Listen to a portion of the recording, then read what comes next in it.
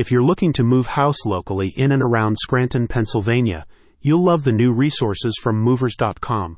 Check them out at the link in the description. Still here? Well, here's what you can expect. A guide to using moving blankets. Also known as furniture pads, moving blankets are typically associated with professional movers, but movers.com recommends them for DIY moving too. Versatile and easy to use, furniture pads are the best choice when it comes to protecting valuable furniture. Wrapping your furniture in furniture pads protects it from the dust buildup that can accrue in your moving truck, explains the report.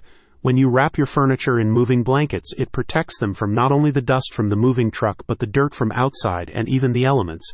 We've all had a move in less favorable conditions and thought, oh no, my table or our couch will get soaked. Well, if your table or couch or desk is wrapped up in furniture pads, you don't have to worry about snow, rain, or even dust. You can also use moving blankets to protect valuable floors or carpets.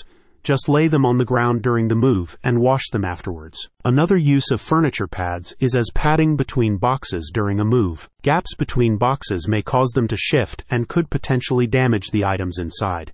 And that's where moving blankets come handy, as they can easily fill in any gaps and reduce the risk of damage on the move. The guide also covers essential information on moving blankets, including where to get them, how to calculate how many pads are going to be needed for a move, and whether or not it's worth looking for moving blanket alternatives. Spoiler, it's probably not. For Scranton homeowners looking for expert moving services in their area, movers.com has compiled a directory of pre-screened movers.